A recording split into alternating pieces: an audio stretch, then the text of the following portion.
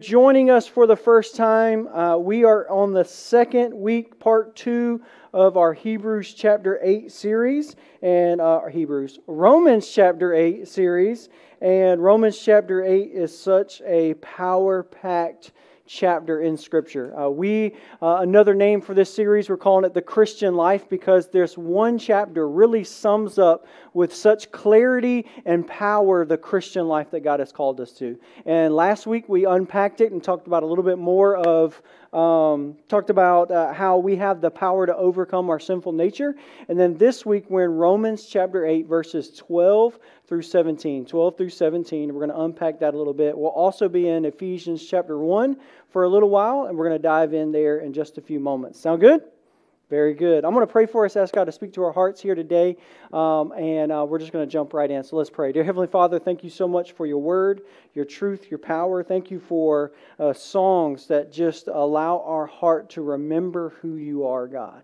That even though that we may be weak, you are strong. God, when we are doubting, you are fully sure of who you are. And God, that your grace is sufficient for us. I pray that you would speak to our hearts. God, I pray that this morning, that if somebody is carrying something that they feel is just way too heavy, I pray that they could take a deep breath and place it at your feet here this morning.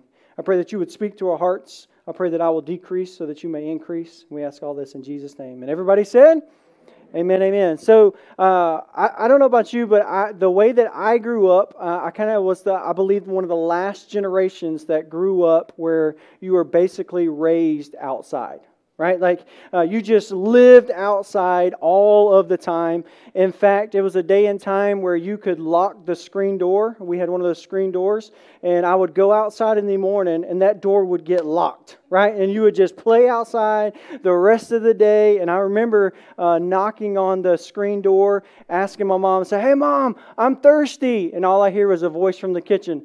There's water in the hose, right? And so you go outside, you drink water from the hose. It was all that good stuff. That's how I got a good immune system, right? Is drinking whatever's in the hose. But just experiencing that, and it reminds me of my childhood. But the reason I think about that is because I think all of us have this idea when you hear the word family. When you hear the word family, this idea may come to your mind. And honestly, I think if we were to go around the room and I were to ask every single person as an individual, what comes to mind when you think of family? We would get probably a different answer almost for every single person, right? There may be some similarities, but the way we were raised, the family we came from, will kind of give a picture of what we describe as family, right? And then maybe the family we're a part of now, or the family that we're thinking about later on, will start to depict of what that should look like. Or maybe we will point to a TV show, right? And go, that TV show, I used to watch that as a kid, and that helped shape the way that I see family and what that looks like and what should it look like, right?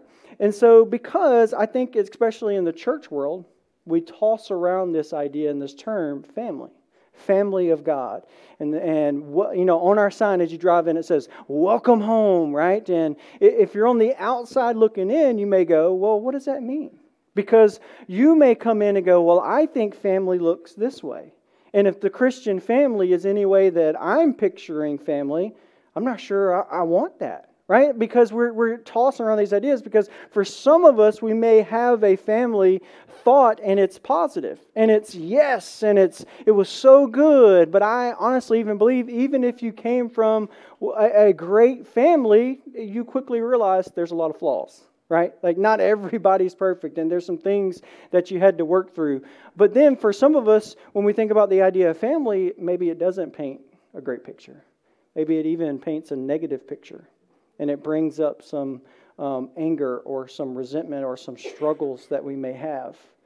And I think for us as Christians, and maybe you're just checking this Jesus thing out, this church thing out, and you get to peek in a little bit of what the Christian family, what we're called to, and what God has called us to. Because anytime you and I go to read Scripture, it's almost, I would even argue, it's practically impossible for us not to bring all of our preconceived notions, right? Like everything that we have, all of our baggage, the way we view life, the way we read the Bible, we read it through the lens of almost like our preconceived notions, right?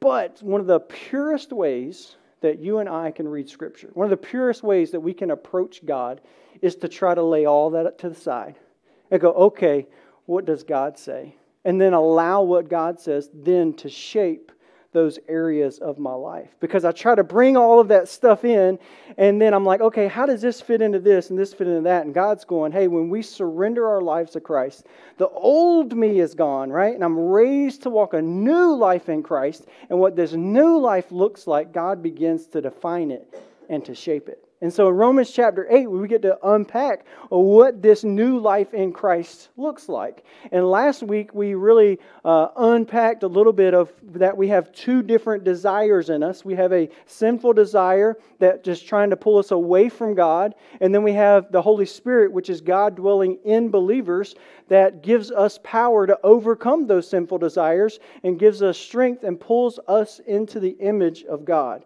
And so we have those two working in our hearts and in our lives. And outside of Christ, we're left to our own willpower to overcome those sinful desires. But in Christ, we have the Holy Spirit, which is the living God dwelling in us, giving us strength and power to overcome the sin that is in our life. And we see that even here in the verses we're going to read. But then the Apostle Paul, as he's writing Romans 8, he takes it a step further. And he begins to paint a picture of what you and I are called to, what God ushers us into. And my hope is that when we read this and talk about it here today, is that we can take everything that we're thinking of when we think of family, when we think of children, when we think of our relationship with God, we can almost begin to maybe even unpack some things maybe that we're holding on to, and then approach God with this fresh vision of what He wants for us in our relationship with Him. Does that sound good? Awesome. Romans chapter 8, and I'm going to start reading here in verse 12 and read through verse 17. And it reads like this. It says, "Therefore, dear brothers and sisters, you have no obligation to do what your sinful nature urges you to do."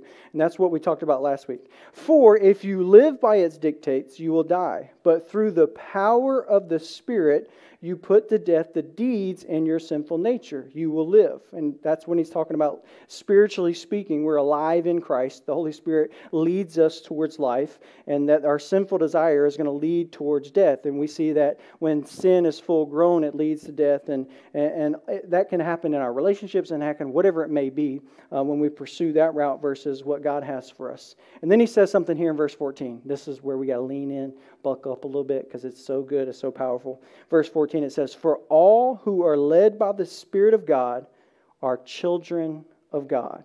So you have not received a spirit that makes you fearful slaves. Instead, you received God's Spirit when He adopted you as His own children. Now we call Him Abba, Father, for His Spirit joins with our spirit to affirm that we are God's children. And since we are His children, we are His heirs. In fact, together with Christ, we are heirs of God's glory. But if we are to share in His glory, we must also share in His suffering." God begins to give us a picture here through the Apostle Paul of what He has called Christians into. He said, when you give your life to Christ, you receive the Holy Spirit, and the Holy Spirit works with our spirit to remind us that we're Christians. And it's the seal of our salvation. We talked a little bit about that last week as well. That the Holy Spirit reminds us who we are in Christ and reminds us of our spirit of who we are. But then he says this, if you are led by the Spirit, if the Holy Spirit dwells in you, then you are a child of God. You have God living in us, and that's the reminder for you and I, the power that you and have, and then he starts to use this term, children of God. And it says, you have not received a spirit that makes you fearful slaves. Instead, you received God's Spirit when He adopted you as His own children. Now we call him Abba, Father. And he gives us a picture here of two different things. He says one is sometimes we can view our relationship with God as this fearful, I can't mess up. If I do mess up, I'm in trouble. God's going to rain down fire and his wrath on me. And so that causes me to live life in fear. It causes me to kind of walk around with eggshells going, ooh, I want to say the wrong thing. I want to do the wrong thing. And I'm just fearful of what God's going to do to me. And I think if any of us, if we walk in fear long enough, we realize this is not the life that I should be living, because fear causes almost this chaos, and it causes this almost even trauma response in our brain to where we're going fight or flight all the time. And God is going, I have not given you that kind of spirit, where you have to walk around as this fearful moment in your lives. And I think about in my house, if I have somebody that comes over to my house and say they're working on the floor, about a year ago we had some flooding happen. Somebody left, I'll name nameless, left the sink on upstairs, and we had some flooding come all the way down, and so we had some people come in, and they had to work on our house, right? And so if the people were coming in, they were like cutting holes in the ceiling and putting little things in there, and it was blow the air to dry the ceiling off. Now, if one of those guys, while they were working, walked into my kitchen, opened up my refrigerator, grabbed my favorite Reese's cup, and opened it and started eating it, I would go, hold on a second, right? Like what are you doing? Like, this is not your house. But my kids, they fling the door open, they run inside, they open the pantry, right? And they don't even try to slow the pantry door down. They fling open the refrigerator and they're just grabbing. Why? Because it's their house, right? Like, those are my kids. And that would be completely open for them to do that. But if for somebody else to come in that's not their house, I would go, hang on a second. That's crazy. And the Apostle Paul is going, when you come to God, it's not like you're this outsider, this fearful person who comes up. He's going, no. You're a child of God. And when you have given your life to Jesus, He adopts you into His family. And if you're taking notes, is when we are adopted into the family of God, you get to exchange your fear for freedom. Now, remember Romans 8:1, there's no condemnation for those who are in Christ Jesus. Now when I come to God, I don't have to come to God in fear and trembling of going, oh no, God, let me just stand back. I hope you don't mess me up, right? And all of these different pieces. But God is going, no, I want you to come to me as my child. You can come right to the throne room of God, into His very presence whenever we need Him. In Hebrews chapter 4, it says this, so let us come boldly to the throne of our gracious God. There we will receive His mercy, and we will find grace to help us when we need it most. Isn't that so good? He says, no, come boldly to my throne. You're my child. You're my son. You're my daughter. Don't come to me in fear, but I want you to come to me in freedom of knowing that I want a relationship with you. And we have this, if you're taking notes again, when you are adopted into the family of God, you get access to our Heavenly Father. That we have this access to Him because we're His child. Not only that, He wants to hear from us. He longs to hear from us. That's why He sent His one and only Son to die on the cross, to set you free, to set me free, so that we don't have to view God as this fearful person walking around going, oh no, I'm messed up. But no, I view God of going, oh no, I'm messed up. I need to go to God. He's going to help me out. I'm messed up. I've strayed. I need to go to God because He's going to give me the grace to overcome it. Right? And the enemy is going to try to tell us, no, you have enough strength. You can do it on your own. Keep pushing, keep trying, keep fighting. But God is going, no, you're my child. Come to me. I will give you the grace that you need to walk into that. And He replaces that fear with freedom. And God, we see in Scripture all the time, and if you're thinking about it, we talk about the fear of God, the fear of God, the fear of God. And the only person that we have to fear is God. And what the fear of God that He is talking about is this awe, this reverence of going, God is holy. Ooh, God is great. He is magnificent. He breathed out stars. He created all of this, right? The galaxies and the universe and you and I, and He knit all of this together. And we see the beauty that we have around us. And we come to God in this holy expectation that He is working inside of our lives. And so that's the the fear and the awe and the reverence we come to Him, but yet we can come to Him as a child. And knowing that I am the child of God, and I can bring Him whatever I have that is on my life and on my heart and on my mind. I can bring it all to Him. And I'll tell you a secret, He already knows, right? He is all-knowing, but He wants a relationship with you. He wants a relationship with me. And this is where I think the tension begins to build in our relationship with God. Because if we grew up in a family where maybe we didn't have access to our parents, or maybe we didn't have access, or maybe fear was more of the thing that was pushed, right? Fear or control or whatever that may be. And God begins to paint a picture of going, no, I have given you the spirit of freedom. I want a relationship with you. I want you to bring me your problems. I want you to bring me your concerns. I want you to bring all of that to me because God is our perfect Father. Everybody else is going to fall short. I am going to fall short as a father, as a parent, as a friend, as a husband. I am going to fall short. So the greatest thing that I can do is direct people to Jesus, direct people to God. He is the perfect Father. And there's something that we see that when we're adopted into the family of God, that it brings God great joy to have you a part of His family. And I think even that in itself is, we have to digest that a little bit, right? Of going, wow, God delights and has joy that I'm in His family. Then He looks at you through the lens of Jesus Christ and goes, wow, that's my son. That's my daughter in Christ. Ephesians tells us that we are God's masterpiece. I can't even wrap my head around that. That God is looking to us and He's pointing to the angels of going, see what my grace can do when He points to you and I. And we see this in Ephesians chapter 1. And it says this in Ephesians chapter 1 verse 3. Everybody still doing okay? Very good.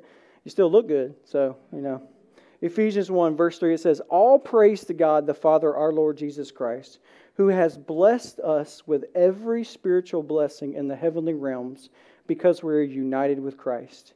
Even before He made the world, God loved us and chose us in Christ to be holy and without fault in His eyes. God decided in advance to adopt us into His own family by bringing us to Himself through Jesus Christ. This is what He wanted to do, and it gave Him great pleasure. It gave Him great pleasure to bring us into the family of God, that we see this holy moment. Not only that, He says this, when you come into the family of God, it says that He has blessed us with every spiritual blessing in the heavenly realms. How good is that? We become into the family of God, and now we get to step into the son and the daughtership. And you know what happens when a son or a daughter walks into sonship? Then what? We inherit what our parents have, right? Like we inherit, they're going to pass down what they have. And so we are heirs and co-heirs in Christ. So God says you're going to inherit all of the spiritual blessings that come through Jesus Christ as the adopted family of God. There's this funny little story when they talked to this guy who was a millionaire. And they asked him, they said, oh, you're a millionaire. What does it take to become a millionaire? And he goes, oh, hard work, sleepless nights. You got to pinch every penny. You got to save. You got to work extra. And then he says, also, it's really nice when your parents leave you $995,000, right? When you inherit $995,000, right? And it's this idea that the money was inherited to him, that he didn't work for it, but yet he got to walk in the inheritance. And I think that's hard sometimes for us to wrap our brain around, that you're, as a Christian, as an adopted son and daughter of God, you get to walk in the inheritance of Jesus Christ. That He gives you every spiritual blessing that you and I need to live a godly life. And I want to give you just a short list here. This is not an exhaustive list at all. This is a short list that what you and I inherit, not only what we inherit, but what we can live into right now.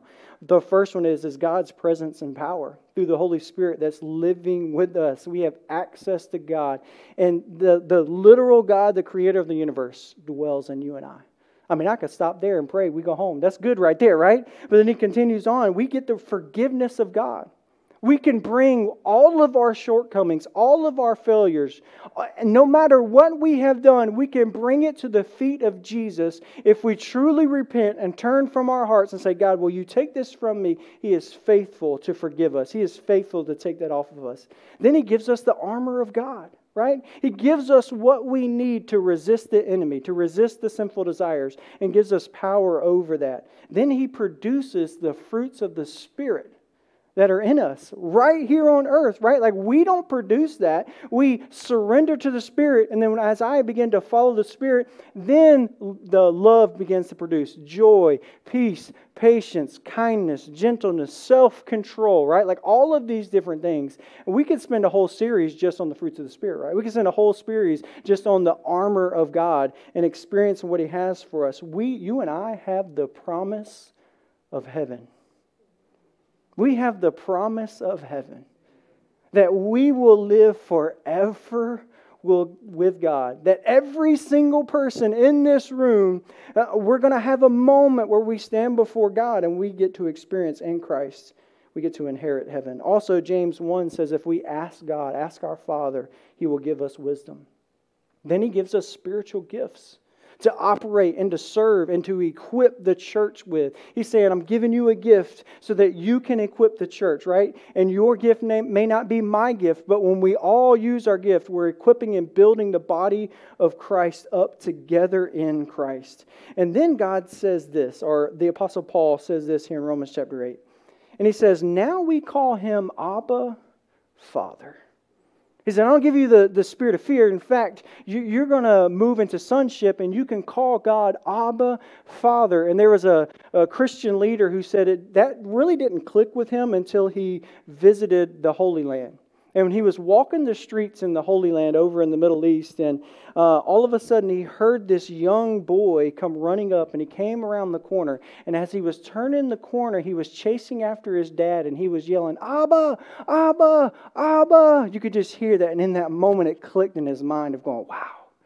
That's what the Apostle Paul is trying to tell us. For us, it would be daddy or poppy or papa, which when we think about our relationship with God, or maybe you had a relationship with your father or your parents, and it's like, oh, it just doesn't feel right. Like, can I actually call the creator of the universe dad, daddy, poppy, like pop, like, oh, but what he's trying to paint a picture is saying we have that intimate relationship with God.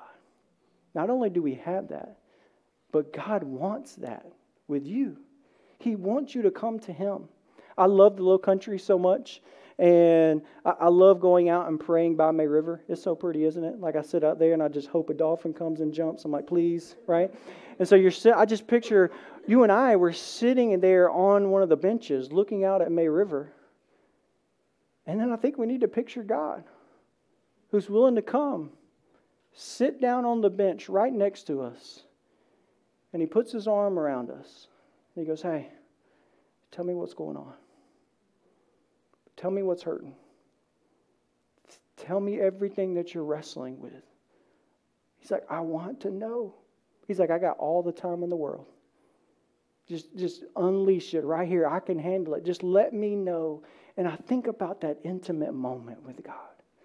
And we can have that at any moment, at any time with Him. You are never bothering Him. He is never rushed. You can never offload anything onto Him where He's like, whoa, that's too much. Whoa, hold the phone here. No, we can all bring everything to Him. And in fact, He longs for it.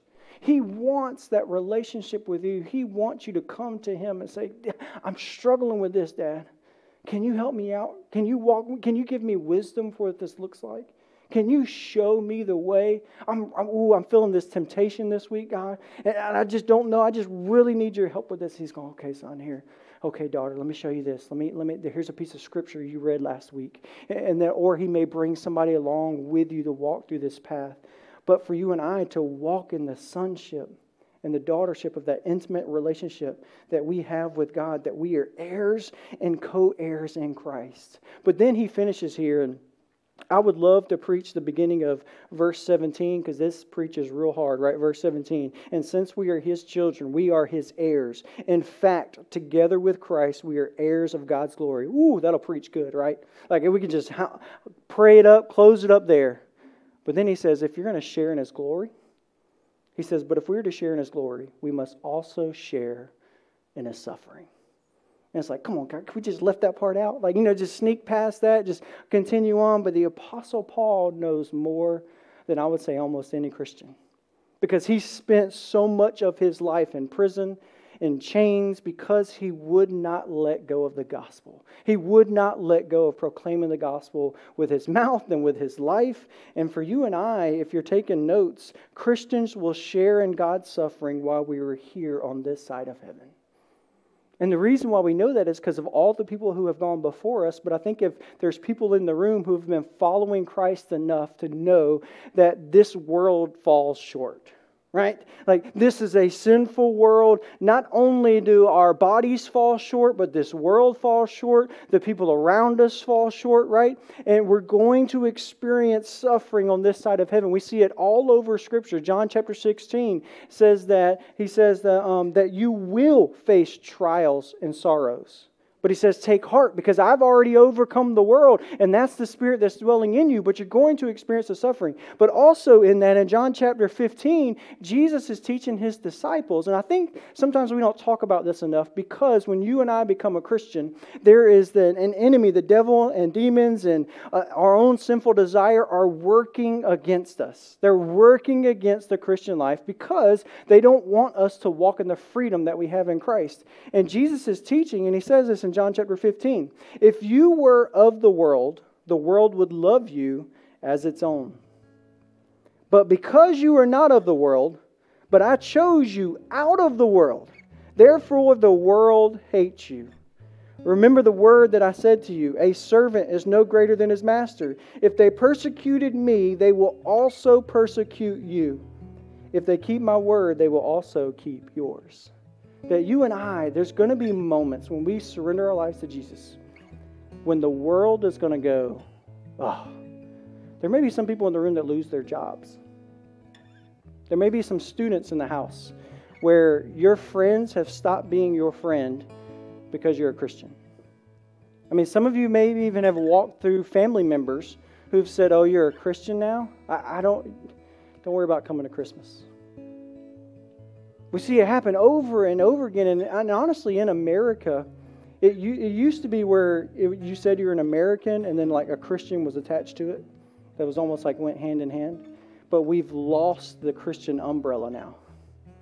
And so now you're swimming upstream if you're a Christian. And there's going to be moments where you and I are going to be tested. Our faith is going to be tested. But can I tell you this? You're like Debbie Downer. Great, Daniel. You're talking about this. But here's what I know, is that God uses suffering for His glory. And I would even argue more than any other thing on this side of heaven. It's because in the suffering, people begin to see, oh, your faith is real. Whew, your faith is being thrown into the fire right now, and it's being purified. I call it like a Matthew 7 type moment, right? Where you have two houses built, and when you look at these two houses, they look good, right? One's built on sand, one's built on the rock of the gospel of Jesus Christ. And it looks good until what? The storm comes. Until the suffering comes. And when the suffering comes, the house that's built on the sand crumbles. But the house and the life and the person whose life is built on the gospel of Jesus Christ, when the dust settles and the calamity that has maybe happened and the heartache, right? We live in a sinful world. I mean, even the world is turning upside down, right? With the natural disasters that we are seeing, and our bodies will fail. And not only that, then people are going to persecute us. There's people I get an email every Friday about a Christian in another country who's being either martyred or arrested or something like that just because they're saying Jesus Christ is my Lord and Savior. But when the dust settles, and people begin to peer through the fog, the house that's built on the sand is on the ground. And the Christian life, who's built off the foundation of Jesus Christ, is still standing. Come what may, right? As the old say, hell or high water, come what may, my life is built off the rock of Jesus Christ. And my inheritance is heaven. My inheritance, if I'm going to share in His glory, I'm going to share in His suffering, and even in the suffering, I believe that many of us will look back in the midst of the suffering and go, wow, God grew my faith so much during that time. He gave me so much strength, so much power. And I truly believe that even in the suffering, God begins to do something in us. And this supernatural spiritual growth happens in the pain and in the suffering. Because that's who God is. He's like, the world is going to fail. And people need to know there's something greater than this world that is living in you and I. And sometimes, only in the suffering, only in the broken clay jar, can people see the light. And we get to stand and go, you need to see Jesus in this. So I want to close service. I didn't do this in first service. I just feel kind of led to read this. I want to do something a little different as we close service here today. Then we're going to celebrate baptism, and we're just going to get incredibly excited, and it's just a monumental moment, and I love it. But here's what I want to do. I want to ask if you would stand, and I'm going to read this portion of Scripture, and then we're going to go right into worship, and then we're going to go outside and celebrate baptism. But I was led to this few verses here in Hebrews chapter 11. And Hebrews chapter 11 is describing the Christians who have gone before us. And it talks about everything that they have walked through. And I think you and I, we can be encouraged by this because some of the things that are on this list are not all glory here on earth. But yet we can lean into it and we can experience what God has for us even in the midst of this. And this is what Jesus has to offer us. Right? He says, the peace that I give, the world cannot give.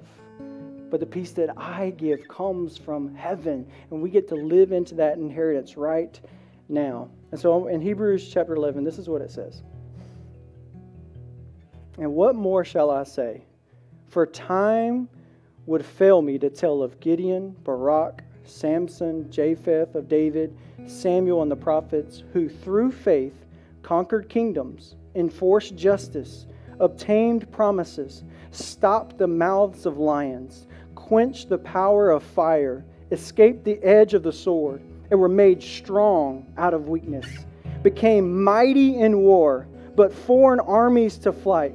Women received their dead back by resurrection. Some were tortured, refusing to accept release so that they may rise again to a better life. Others suffered mocking and flogging and even chains and imprisonment. They were stoned and they were sawn in two. They were killed with a sword. They went about in skins of sheep and goats and destitute, afflicted, mistreated, of whom the world was not worthy. Wandering about in deserts and mountains and in the dens and caves of the earth. All these, though commended for their faith, did not receive what was promised, since God had provided something better for us, that apart from us, they should be made perfect. That even through all of that, they stood on what Jesus had. And other people began to look around and go, wow, what you have is real. It stands the test of time. It stands suffering. It withstands it all. And we get to experience that in Christ as sons and daughters of Him. And I pray that we're reminded of that every single day, that God is with you. He's given you strength and power. Let's pray together. Dear Heavenly Father, God, thank you so much for all that you have given us. Thank you for your mercy. Thank you for your grace, God. God, just as we read Hebrews chapter 11, that we get to share in your glory, yes, God, and we hold on to that. But we know that we will also share in your suffering, but that you would give us strength during that time, God, that you would give us peace that surpasses all understanding. And God, that you would get the glory for every ounce of suffering that every Christian faces here on this earth. And I pray that you would use it for your glory, that we would cling to you, God, that suffering would pull us closer to you, that you would give us strength. and give us grace, God. I pray that you would help us to walk in our inheritance now as heirs and co-heirs in Christ, God. I pray that you would give us strength and wisdom for the day. And we love you. We ask all this in Jesus' name we pray. And everybody said, amen. Let's worship together.